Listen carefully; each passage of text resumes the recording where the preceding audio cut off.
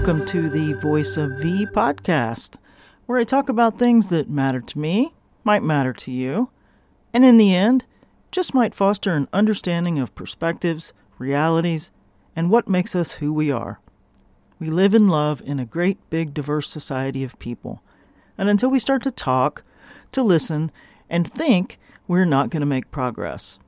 Sometimes heavy, sometimes not, but always from a place of good with an intent to do no harm. That being said, I make mistakes, so feel free to reach out and let's talk about it. I am V, so let's get to it. Welcome to episode 3 of the Voice of V podcast. This is Serious Sunday, and I'm sure you saw from the title, Guns, Race, and the Narrative. This is not going to be 3 separate topics. This is going to be all 3 of those rolled into one. And I'm going to get right to it. And this topic is the only one I'm going to discuss today because it's really heavy and it's weighing on me quite a bit, and it deserves attention with no distraction of anything else. I would like to discuss the shooting in Newport News, Virginia, that took place on Friday, and ask some questions as to why the media have been so different, what each of us is thinking, and how that entire process unfolds. And what brings me to really addressing this topic was running across a particular creator's presentation of her opinion and her view as to how this was handled, and some questions I think we all need to really ask ourselves and ask of our society, ask of our media. And I want to delve into this, and I want to first give that creator some credit. But first, let me preface this by saying that I have read or seen no news today, Sunday, and I am recording this Sunday afternoon. So whatever has unfolded this morning, I am not aware of that, and I want to address this from the standpoint of where we were as of Saturday. That creator's name is Anita Derwan. I hope I am pronouncing her name correctly. I did ask for pronunciation. I will place her name in the credits, and she deserves the credit for me even making this podcast, because some of the things that she said in this video, and I don't know her, I've never seen her before, but I could not get what she said out of my head. And I've just been running through all sorts of things about myself and the things that she talked about over and over. So I'm going to delve in. And I am going to go completely off script for the rest of the podcast for 2 reasons. One, I want this discussion to be as much of an exposure of myself as well as anyone else. And the second reason is there are too many scripts when it comes to this topic, and I think that's part of the problem. So, here we go.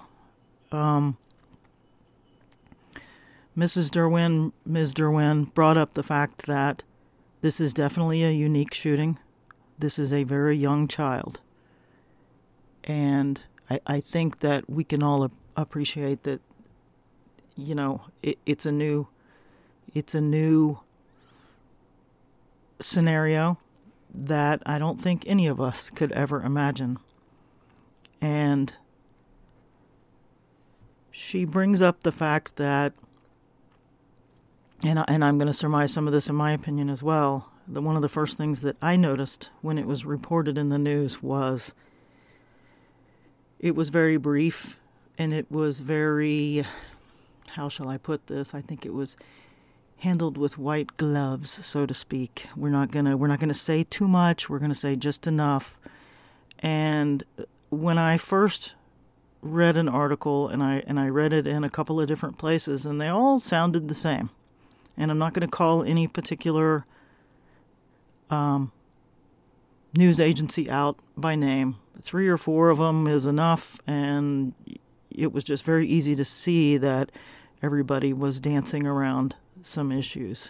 Now, like I said, as of today, I don't know what's happened today, but as of yesterday, there have been no names released as to the identity of the child based on the age, nor the parents. And it may be out there on the internet, I do not know.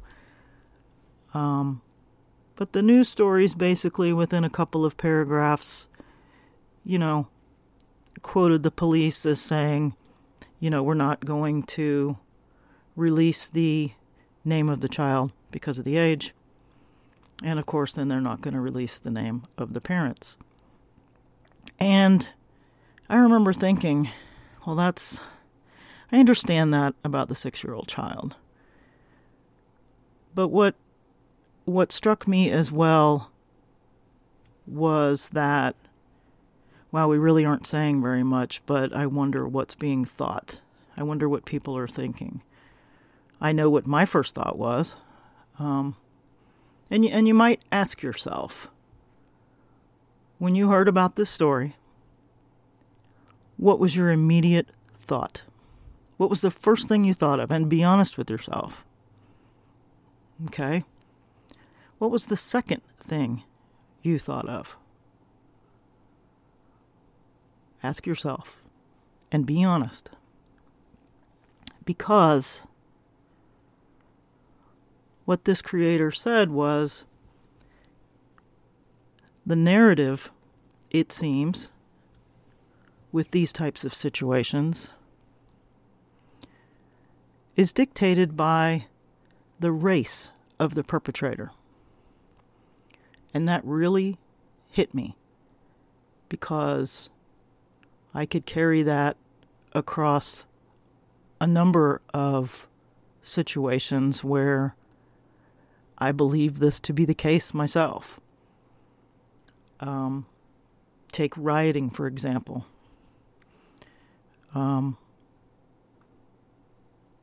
People with white skin riot, and they're exercising their freedoms. Even if you want to take the word riot out of it and say protest. What's the difference in the narrative when reporting on a protest, when the bulk of those protesting has a particular skin color?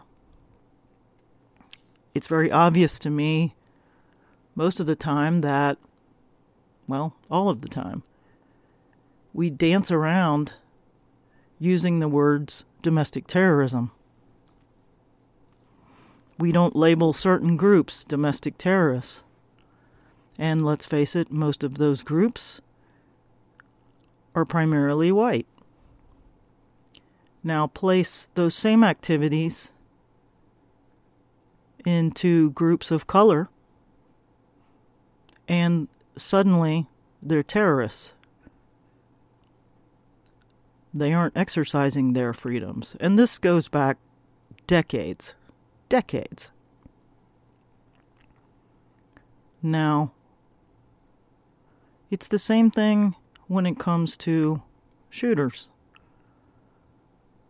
It seems like the media doesn't want to say anything until they find out the answer to one of those 2 questions you asked yourself. And you have to be honest with yourself, like I said, as I was. And I'm going to be honest on this podcast, and I am going to say what my first 2 thoughts were. Ashamed of them as I am still going to admit it, because I want for everyone to really take a look at themselves. I plan to do that because I have work to do, clearly. My first thought when I heard about this shooting was, where were the parents? How did the parents allow this to happen? I first looked to the parents. That was my first thought. My second thought, though fleeting, was I wonder what race this child was. And not necessarily for the reasons that you might be thinking. And I can honestly tell you it makes no difference to me. But the fact that the thought even crossed my mind proves that I have work to do. Because it shouldn't matter. It doesn't make a difference. We're dealing with a 6-year-old child, a baby, wielding a gun purposefully to kill someone. And I am upset with myself for even having that thought, and I am upset with our society that it feels as though it's just become, that's how we're programmed. That's what we're supposed to think, because that is how the narrative leads us. When in fact what we should be talking about, first and foremost, is what drives a 6-year-old child to commit such a heinous act. Along with, how did this child get their hands on a weapon, carry that weapon to school? How did this happen? What we should be concerned about is what's going on with our young people. And what are we missing? I think that worrying about the race is completely irrelevant, and we have got to get that out of our line of thinking, mine included, I will admit. And the moment that I thought it, I was so ashamed of myself. It was heart-wrenching, because I know it doesn't matter. Because one of the things that I see with young people is a terrible crisis of mental health. And it's striking young people younger and younger. But what we also need to do with looking inward to ourselves is we have got to demand more of ourselves as a society, and question and demand that the narrative stop being driven by the race of a perpetrator for any crime, because it's completely irrelevant. And I think that we have a lot of introspection to do and address everything that is within each of us when it comes to racism. And we have to understand that as well-intended or as well-informed, as well-educated, as good of a person as we think we are, we still have a lot of work to do. And when I thought about what she was saying about the narrative, it was a really short statement that was extremely powerful because it's absolutely on point. And I want to work on that with myself and anyone that's listening. If you can admit the first two things that you thought of out loud, then there's hope for you. And maybe there's hope for all of us. And we've got to be willing to speak outward on the topic of racism, especially white people like myself. Because sitting in my living room and getting PO'd at myself for even so much as thinking that thought isn't good enough, and it's not going to accomplish anything. We've got to face ourselves. We've got to face our society, our friends, our family, strangers around us, everyone.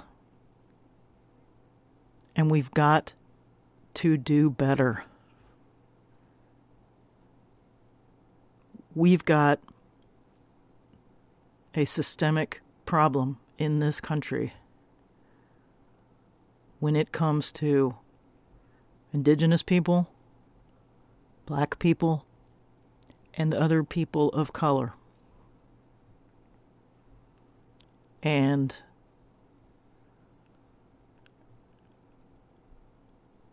I want to open this discussion with anyone who's willing to reach out. The information is in the show notes. And let's start the discussion. Let's talk about it.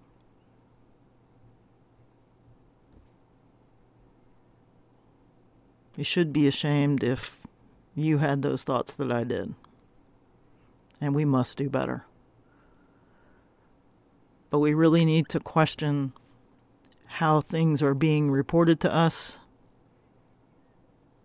And this dancing around issues here. It's like the media is afraid to say anything because, oh no, what if they take one particular path of the narrative and then it doesn't fit when the race of the perpetrator is revealed? Oh no, then what do we do? The media has, time and time again, shown that this is definitely true. And the more I look back on stories, recent history, past history, whatever, it's a definite, she's hit the nail on the head. And I also want to say that I reached out and asked permission to credit her and that I would be talking about this on the podcast. And if she's listening, I want to thank her for allowing me to do this. And most of all, I want to thank her for helping me really think hard about this and, start to crack open places that are within myself that still need a lot of work. Even as good of a person as you think you are, I can guarantee you that you need work.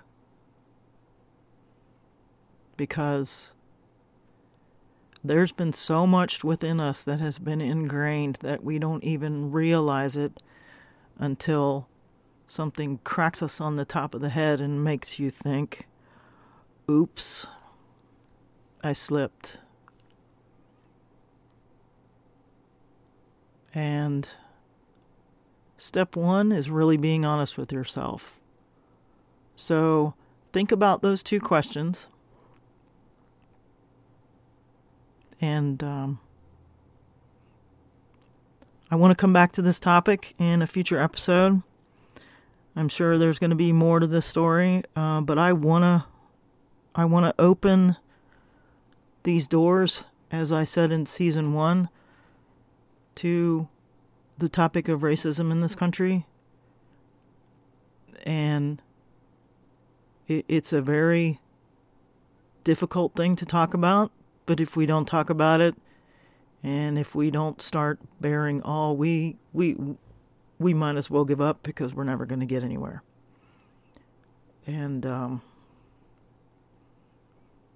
that's what I wanted to talk about today. And ask yourself the questions. Think about what I've said.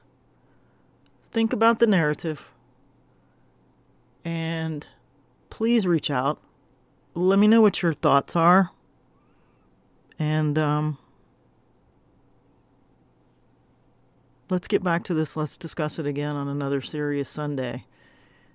Maybe next Sunday, or maybe the Sunday after that. I've got some reading to do and some work on myself, because it's been very eye-opening. I'm going to close with, I hope that this child gets the help that he needs. And obviously, I'm very concerned for the teacher. Credit to her for keeping the other children in the class safe. I'm pulling for you. I hope you get through this. I hope she's improving. And parents, talk to your children. Please sit down with them and help them understand that violence isn't the answer. It's just not. And that there's no game reset when it comes to guns. They kill, and killing is permanent. Please use this opportunity to open the floor to discuss what your young people are feeling about this topic. Don't gloss over it. Don't hide it from them. Because if we've got 6-year-olds carrying guns to school with this type of motive in mind, your kids have thought about it. Your kids are aware of it. They're around it. We can no longer think that our babies are innocent anymore. They're not. And for God's sakes, get a gun safe. Lock your guns down. Please.